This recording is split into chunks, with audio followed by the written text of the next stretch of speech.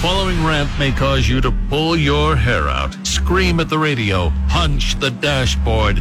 Complaints should be addressed to loudmouthyambag at rock107.com. I'm Rock 107's Prospector, and here's what's got me jacked. I saw this on some cable news show. There are schools out there that want to ban tag. Yeah, they say tag is too dangerous and promotes inappropriate touching. Hey, next thing you know, they'll ban football because the quarterback's got to put his hands under the center's private area.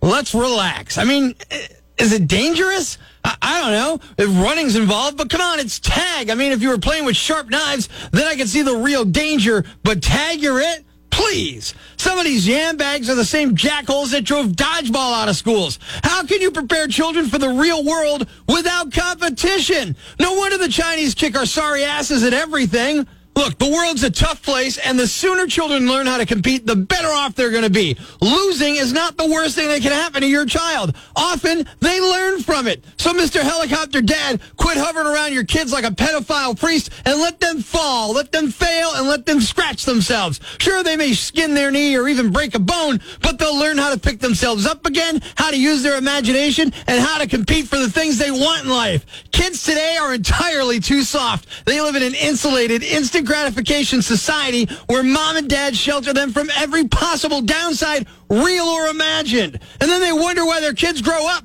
and have no idea that there are consequences to deal with in life. You know why? They've never experienced consequences. Sometimes little Sally needs to learn the harsh lesson, touching the hot stove was going to burn your hand. You know what? She learns that once, she don't do it a second time. It's called classical conditioning, and despite what Dr. Don't Spank says, it works. I'm Prospector. I'm for the people. Who's with me? I gotta go crazy, man. Ever see the crazy guy screaming at the wall outside the Times building? Where does this rage come from, my son? Tweet us with hashtag I found Prospector, and we'll come and get him. Prospector, mornings on Rock 107.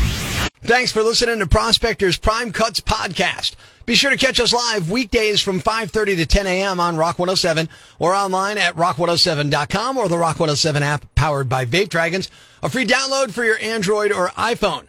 Subscribe to the podcast on Apple Podcasts, Google Podcasts, Spotify, Stitcher Radio, or wherever you get your podcasts so you never miss Prospector's Prime Cuts.